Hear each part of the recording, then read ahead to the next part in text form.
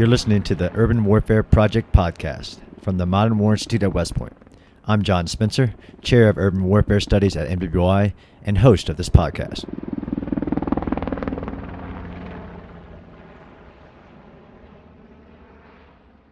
Hello, listeners. Just a quick note about this episode. In the episode, I give a lecture on the 2008 Mumbai attacks, which, if you don't know, is a major attack that happened in Mumbai, India, when 10 Pakistani-based terrorists simultaneously attacked 5 different sites across the city and just brought havoc and destruction to the city for almost 3 days. In 2019, I had the honor to visit Mumbai with the Modern War Institute, a group of researchers and some cadets, and walked the ground of the Mumbai attacks, even staying in one of the main hotels. In the lecture you're about to listen to, which I gave originally at the NATO Science and Technology Office Basics of Complex Modern Urban Functions and Characteristics course on December 15, 2021, I give the details of the city, as the city was very unique as a mega city when something this large happened on the ground. And I also give the details of the terrorist attack, how they planned for it, who was involved, what sites they hit, and then a little bit about the response and the urban warfare lessons that I think can be taken from this very unique event. Well, enjoy the show. I'll be talking today about the 2008 Mumbai attacks, which was an attack on November 26th of 2008 by 10 Pakistani-backed terrorists on the megacity of Mumbai. It has many names. The Indians call it 26/11 because of how impactful it was to their entire nation. The Indian 9/11 is another term for it.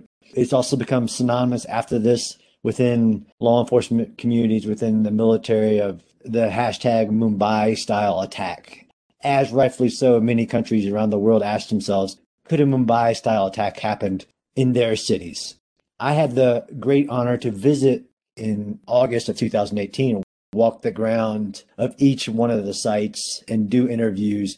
Just an amazing opportunity. But I'm going to give you a little bit about the attack, hopefully focusing in on some unique aspects I felt were missed, especially about understanding the city, how the city played into the actual terrorist attack. And of course, it's always about what the terrorists are doing, but also how they use the city as a system and the city. This is the mega city attack. So I usually like to put this slide up just to show along the spectrum of military operation, where does the Mumbai attack fall, right? It falls in this terrorist operations in urban areas along that spectrum. Mumbai is a little different than some terrorist attacks, especially even the ones we've seen recently. And I'll talk about this. This is a very highly organized terrorist attack by another country. So it was proxy warfare. Pakistan trained and funded and sent the terrorists into Mumbai, India. So not to insult anybody's intelligence, I didn't really know exactly where Mumbai was in the world until you visit. So if you don't know, Mumbai sits on the western coast of India. It's a coastal city, but it's like we know from most coastal cities, it's also surrounded by water. So it's actually an island formed by the Arabian Sea and a giant waterway that runs through that section. It's one of the 33 megacities of the world. But it's also, I think more importantly, the 4th populous city in the world and the most populous in India. It's also of significance, like most major cities of countries has many, many more levels of importance than just the fact that it's really big and has a lot of people. So Mumbai is the financial, the commercial, and the entertainment capital of India, entertainment, Bollywood, based out of India. In 2008, the estimated population, which I will get to on how hard that is to estimate the population is, but it was around 17 million. So clearly past the 10 million megacity mark, which to some people gets important. So like most major cities, it's really hard to draw a line of what constitutes a city before it connects to other cities or connects to megalopolises and things like that. The Mumbai city itself, 233 square miles, and then it stretches out to the greater metropolitan area, 1,600 square miles. I was in Los Angeles, actually talking to the NATO SEP, the Special Environments Panel. So I gave them a comparison to Los Angeles, just to give you the people the awareness of how different megacities can be and how density and can change and across different cities around the world. Since LA, as most people know, is a very flat, open city with not a lot of density. That's not the case in Mumbai, of course. The density of the city itself is 73,000 residents per square mile. Los Angeles is 78. And if you talk New York City, if you talk Manhattan, you get a lot higher, closer densities. But I mean, extremely dense populated city. And then the city itself is divided into really four main segments. South Mumbai, which is that very tip of the boot, really, that sticks out into the Arabian Sea, is where the commercial center is, where the financial center is, where most of the historical things are. You know, the gateway of India is there. Most of the history is there. And then right above that, where it says Mumbai suburbs or suburban area, suburban Mumbai is really where most people live in Mumbai, and they commute into that South Mumbai for much of the work. And as cities grow, of course, Mumbai has greatly expanded beyond its original borders. And especially actually in the last 20 years, as you see on the eastern side, across the Thane Creek, the Navi Mumbai and New Bombay have exploded, but they constitute the overall Mumbai city.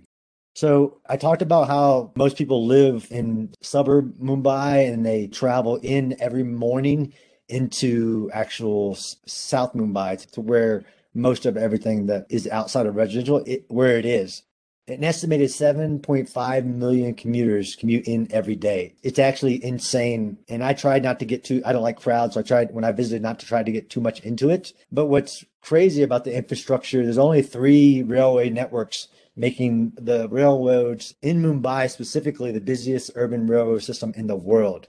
If you've ever seen pictures of these trains coming in with thousands of people inside of them and hanging on the outside of it, that's the daily commute into Mumbai on 3 railway stations into really just a few major railroad stations, the Grand Central kind of stations. So I know we all say we experienced the worst traffic in the world, whether you live in DC, Los Angeles, London, you name it. But so real studies of the commuter time and transportation networks and congestion found that Mumbai is the worst in the world. And I just got a small taste of that as a security force or as a study of transportation. It just means you're not going anywhere anytime quickly.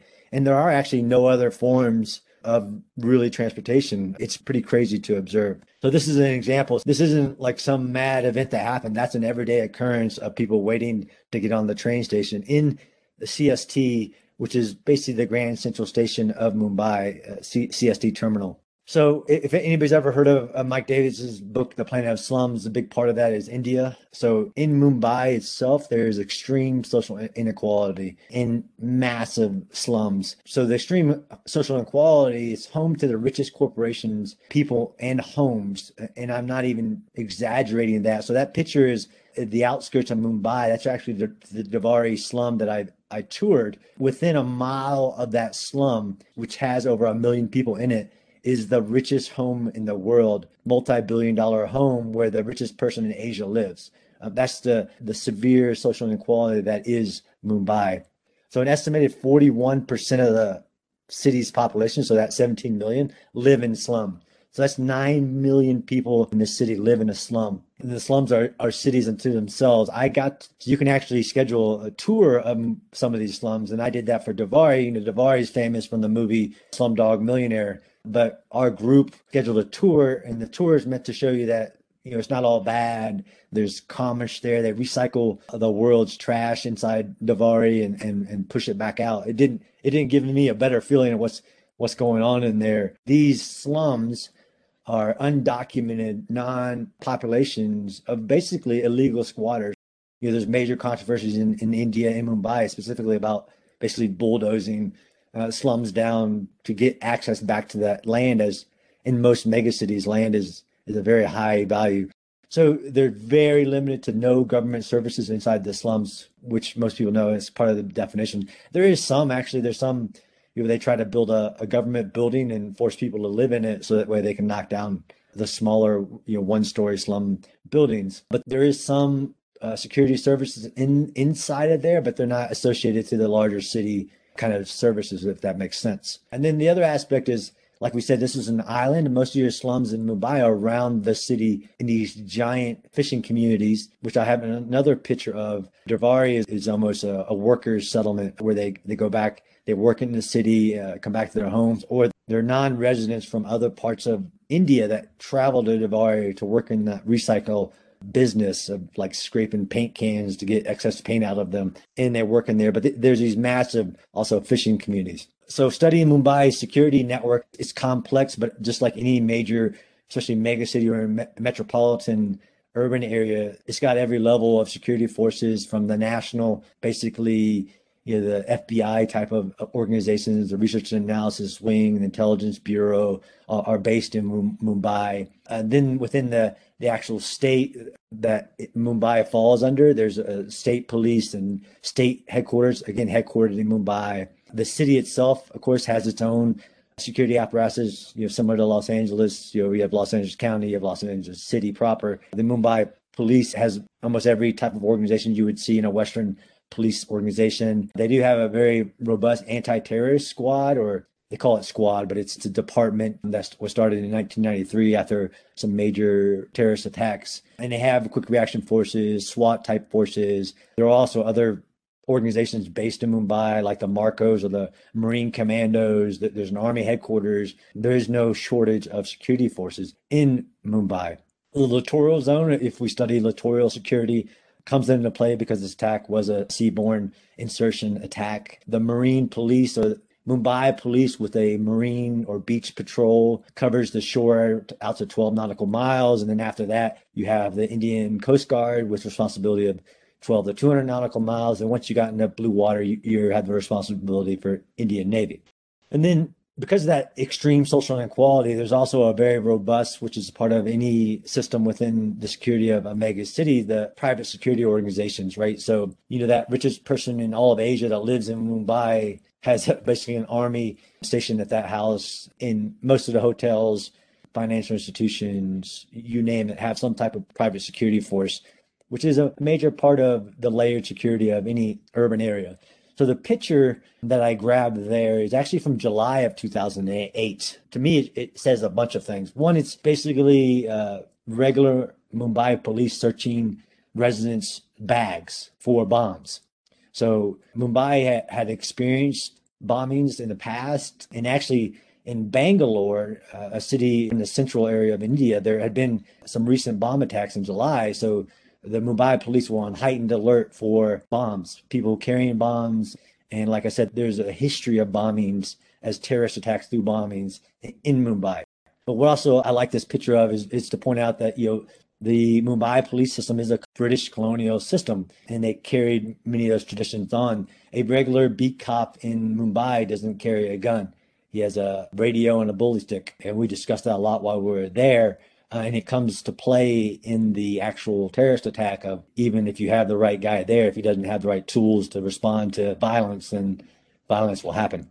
So breaking down the attack, pre-attack. So the person on the left is a guy named David Coleman Hadley. He actually is a Pakistani American, has a different name. He changed his name just to be able to enter India with less attention, have an American name and American passport. He was the reconnaissance asset for the attack. So all the way depending on the report, 2 years in advance, 1 year in advance, David Hadley is going in and out of Mumbai, reconning every attack site, reconning the insertion points, sending GPS grids, taking photos, staying in the hotels with his wife, many wives, but the wife that he has in India, and feeding all that back to the terrorist organization Lashkar-e-Taiba within Pakistan that is organizing the attack, which afterwards we know that it was a Pakistani intelligence service actually organized raid or a terrorist attack with assumingly Pakistani government backing. So the actual intelligence gathering before this attack was pretty rich. So there's been a report that basically the 9/11 Commission report happened afterwards. I have that as one of the suggested readings, basically the 9/11, their 26/11 Commission report, basically where they investigated what happened. And there's intelligence before the attack was very rich. the ATS, or the Anti-Terrorism Squad, had received multiple intelligence reports of attacks going to happen at every location that was hit almost. So both hotels, the Leopold Cafe, they had reports of a possible sea insertion, and they were not sitting on that information. They actively actually went out to each one of these sites that ended up being attacked on November 26th and said, hey, intelligence reports that you could be attacked, commando style attack, you need to do more. And then it gets you to that private public relationship that there is infrastructure decisions, even within the public sector, but in the private sector, you can't force them to make certain security changes. And that's what a couple guys were trying to do, whether that fell on deaf ears. Some of this was just the unimaginable, but there was no shortage of intelligence that the attack was going to happen. And then, like I said, the expectation was a bombing. So everybody was on high alert because Mumbai had been attacked in 1993, 2006, the bombings I told you about in 2008, which was especially along the train systems, the bombings. And if I didn't mention it, the train system themselves have their own wing, they have railway police securing those three very vulnerable train sites. So on the right are the 10 Lashkar-e-Taiba terrorists that attacked Mumbai. Like I said, it was 10 terrorists. And they were all supposed to die. And that's why at the bottom right, I say that's the mistake. And that's how a lot of what we know about the attack was, because that one terrorist did not die like he was supposed to. But they were sent in, their ages 20 to 28, poor Pakistani men that were given to Lashkar-e-Taiba to be martyrs, to make some great attack. They didn't know what they were going to do beforehand, of course. And then they were trained in Pakistan on small weapons handling, on a lot of the tactics that they use. They were even trained by basically versions of the Navy SEALs on how to do a couple aspects of the sea insertion that they would execute during the attack. So I broke this down by phases, just the amount of detail that went into the attack. So I went try to do that in how I sequenced retelling of the attack. So phase one was a seaborne insertion.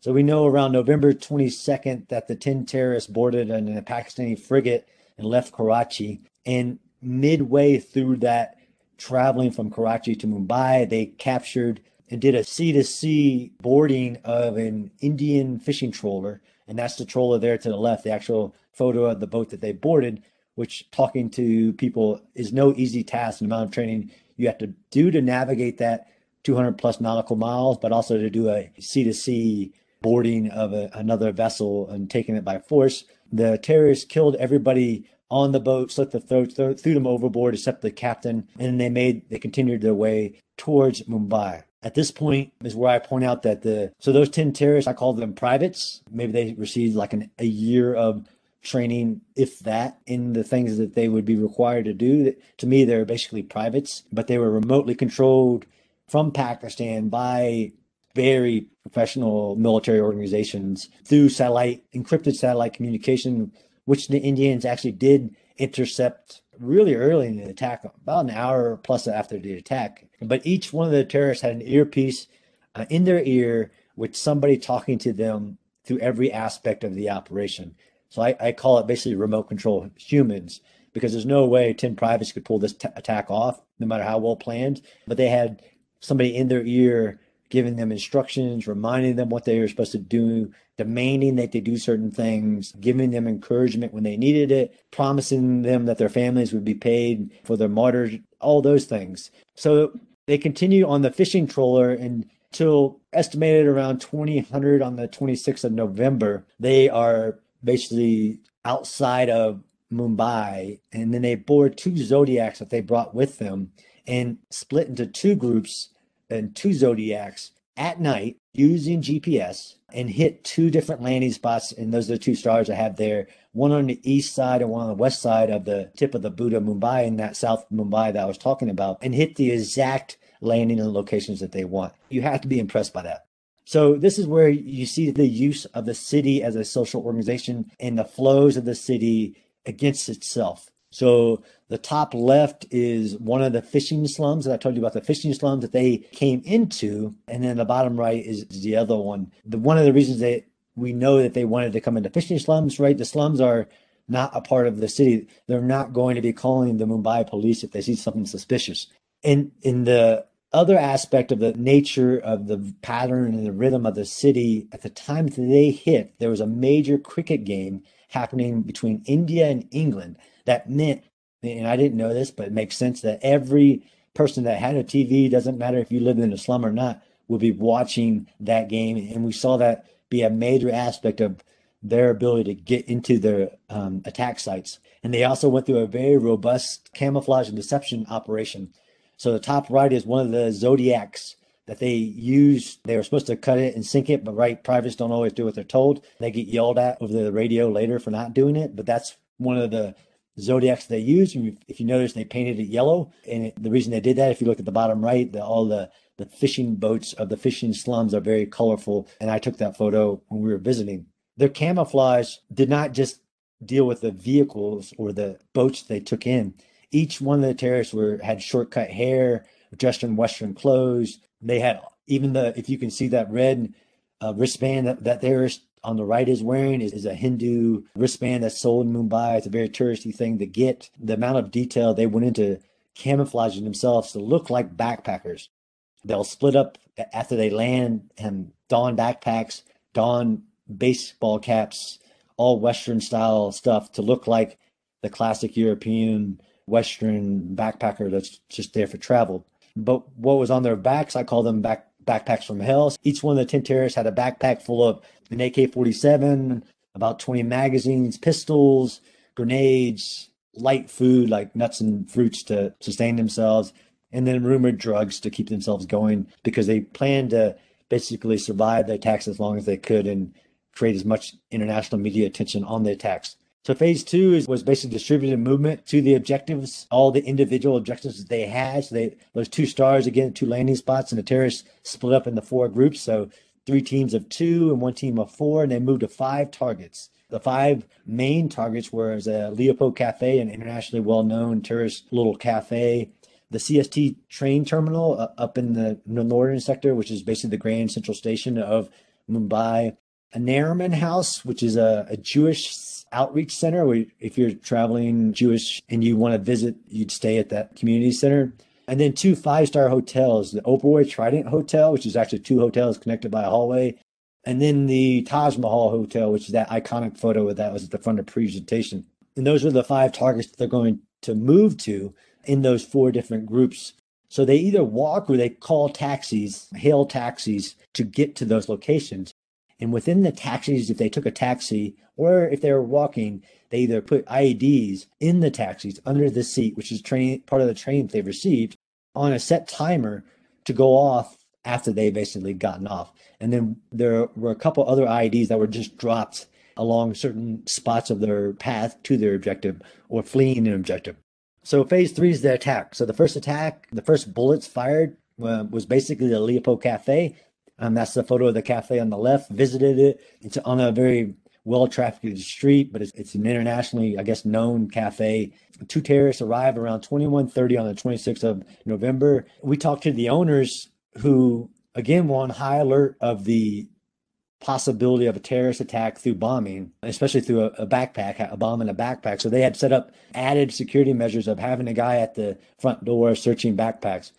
And the owner said that he was watching as 2 tourists walked up to the front of the store. Off to the left, they stopped. They looked like they were on the phone with somebody, and then they pulled out AK-47s and started basically shooting. And the attack on the cafe itself lasted only about 2 minutes, and 10 people were killed in those 2 minutes. And then the 2 terrorists moved through the small cafe. I mean, it's really just one large room, and exit out the back door, headed to the Taj Mahal, and they drop an IED right by that door in the alleyway, making their way to the Taj Mahal. So the second site is the CST train station, picture of it at the bottom left. 21:30, 2 terrorists arrive at the CST, and then they go into the bathroom, pull out their AK-47s, and come out and launch their attack. I actually wondered why 21:30, if you're trying to get the most casualties as possible at a train station, just with my own Western ideals of what rush hour was. So we went and visited the train station at exactly 21:30, 2200, and it is basically their rush hour. It was slam packed as it is on the bottom left. And this is where the most number of people logically were killed. It's a very open train station, so the 2 terrorists were just spraying. So 58's number of killed. I don't have the number of people actually wounded. But their attack only lasts 90 minutes, and I'll talk about what they do after that attack. The third attack site is the Nariman House. So two terrorists that walked from their insertion point over to the Nariman or Chabad House. It's a 5-story Jewish outreach building. It's ironically, as I walked through Mumbai, the only one that felt dense. I had some image of density in my head of a megacity, probably from my time in New York City, where these attacks happened were not dense in any shape, actually, the outside of them. They weren't in dense areas. The Nariman House actually was in a densely, alley type of place. It's ironic about understanding the urban terrain and getting local information. When this attack happened, even the local police that patrol this area didn't know that the Nariman House was called the Nariman House, that it was a Jewish outreach summit. The radio broadcast actually said they've hit the Nariman, and there's a very popular place called the Nariman Point close to here, and that's where the police went. So it's a small lesson. But this is the first site that is basically besieged. So the two terrorists enter the Nariman House by force and basically siege it, and then hold the 13 personnel inside the building hostage. And there's a kid and a lady who escaped, but 7 people died there. The fourth site that was attacked was one of the 5-star hotels. 2 terrorists arrive. It's the Oberoi Trident. They actually enter through the Oberoi, which the 2 buildings, that picture right there, the big one on the right is the one that was really the one that was attacked. And then they begin a siege of that hotel. When you think about Mumbai attacks, there's a famous movie called I forget the name of it, but it combines the stories, weirdly, of both hotels, if you watch that movie. And it's a decent movie. 30 killed in that attack. And then lastly, but probably most importantly to the overall scheme of the attack, is the 5th site. So around 21:35, the 2 terrorists who left the Leopold Cafe walked less than a block. It's a very short distance, and entered the Taj Mahal through the back door, which ironically was the ATS told them that they should probably lock and secure. They walked through one of the back doors that enters into the swimming pool area, and they just start killing. Almost at exactly the same time, 2 other terrorists walk through the front door into the main lobby of there's 2 buildings. If you look at the left is the iconic photo of the Taj Mahal, and to the right is the Taj Mahal tower that was built later onto the very old Taj Mahal. They entered the main lobby through the tower and started killing people. And they basically besieged that, and that's kind of what people understand about the attack, that it was a siege, right? So this is the part about, I don't know if I'd say it's using the city weaponizing the system, but because this attack was executed near simultaneously. So an amazing military plan, each one of those 5 sites were hit almost at exactly the same time. And 5 bombs are exploding that they had left in taxis about the same time, or in a matter of 30 minutes. So I could see, and anybody could see, how that would cause the entire population, the security service, to think the entire city was under attack, just to instill crazy amount of chaos, not at one location, but across the entire city. If that was the intent, they absolutely achieved it. It was a distributed movement. As you saw, every aspect of this plan had redundancies. So if one boat didn't make it, the other boat would. If each one of the terrorist attack sites would have been killed, caught, what you name it, the attack would still go on. So overwhelming the city. And that's what, when you think about a Mumbai style attack, it's not just a terrorist attack. It's a overwhelming the city. And then can you deal with multiple attacks at the same time? Which is a question that sometimes I'll ask of people, like we asked the LA SWAT when we were there. There were over 1,300 basically 911 calls between 2100 to 02 that night. So about 4.5 calls per minute coming from each one of the sites. The one interesting aspect, which I think to me was basically going off script, the 2 terrorists at the train station leave the train station and basically go on a rampage across the city. I think they're actually trying to make their way back to their insertion point. They go on a rampage and they actually walk 2 blocks down the road to the Kama Hospital, which had already gotten the word that a terrorist attack had happened and had gone into almost what we call active shooter protocol, but they had locked it down and locked all the doors, locked all the patients in the room, and they honestly saved thousands of people. These 2 guys that go on this rampage also, by some bad fluke of luck, the head of the ATS chief, which heard about the attack, like multiple amounts of security forces heard about the attacks and went towards the sounds of the gun to respond. the ATS chief was in a car heading down a very high speed avenue approach, very wide boulevard. And the two terrorists who had not been able to get out of the hospital light up his car and by some fluke kill one of the main police persons in all of Mumbai. One of the lessons for me was the mistake of basically that fact that he died was broadcast at that moment across all the police radios, and it had a huge moral impact or morale impact on the rest of the force. If this guy died, it's why we don't call people's names over the radio. Within our military, you use a battle roster number. The entire police force knew that this guy had died. Part of this rampage is also that one of those terrorists is captured. Like I said, he was supposed to die, and the only way he actually got captured was one of the Mumbai police grabbed his gun and took a round to the chest while the other police tackled the terrorist. So the response, right? So chaos. By the end of the night, you have 3 sieges. That Jewish settlement house, which is that's the picture there of the basically the raid on that, the Oberoi Hotel and the Taj Mahal Hotel. Overall, this was the police services. They were unarmed, under-equipped, so they had plastic helmets, and if they had a vest, they had a frag vest that could stop frag, maybe, not bullets. Unled, disorganized police response. To be frank, they had emergency drills that they didn't follow. The police chief was out in the field, not at the command center, like the SOP said. Each one of the sites had massive amounts of people responding.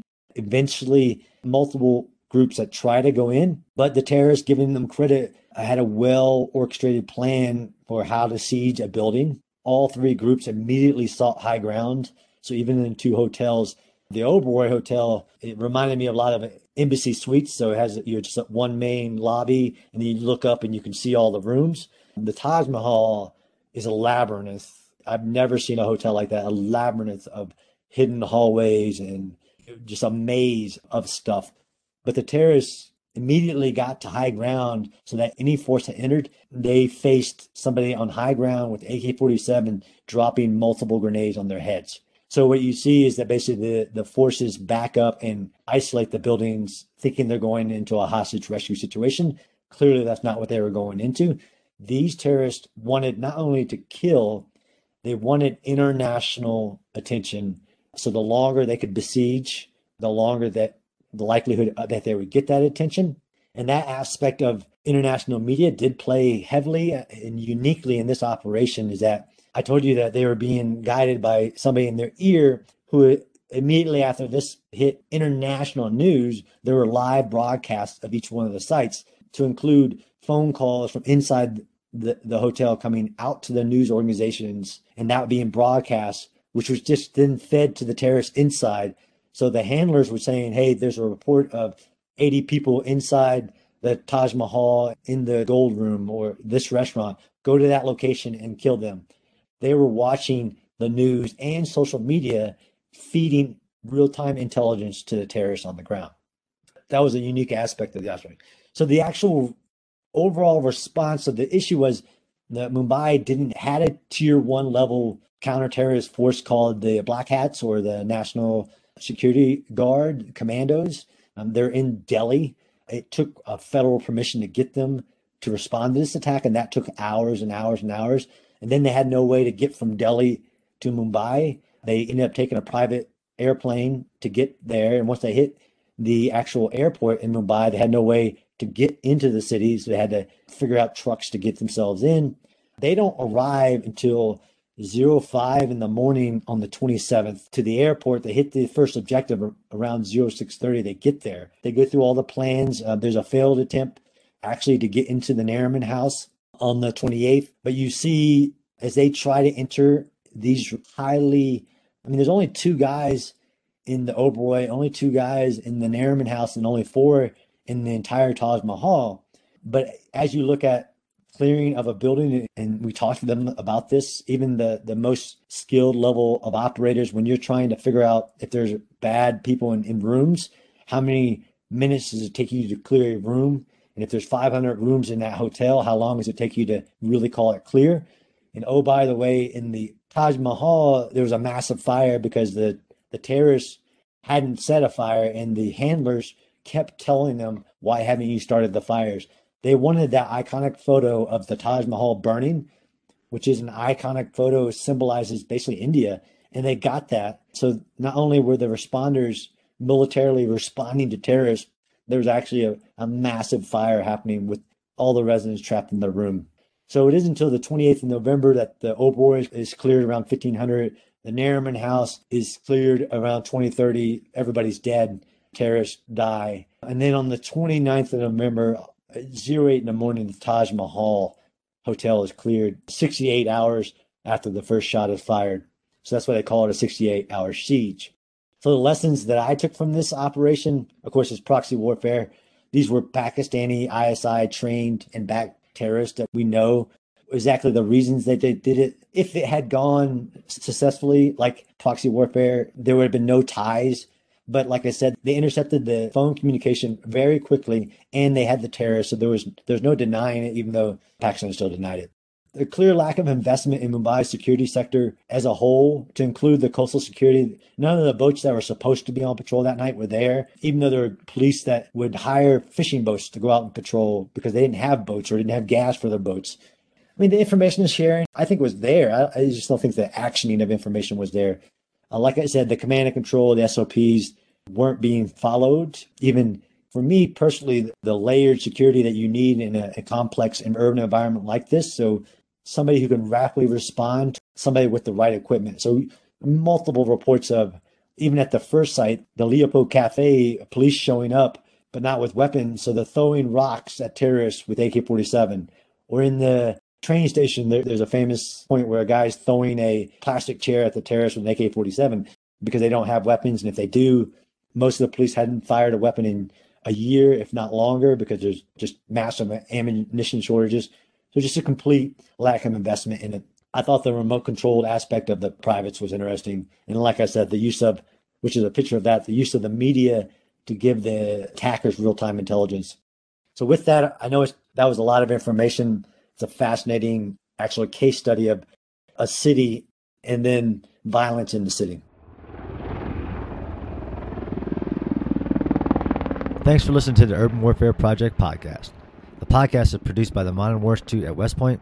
What you hear in each episode are the views of the participants and do not represent the positions of West Point, the Army, or the U.S. government. You can subscribe to the Urban Warfare Project podcast on Apple Podcasts, Stitcher, or your favorite podcast app. And be sure to check out NWR's other podcasts, as well as the new articles we're publishing every day on our website. Thanks again for listening.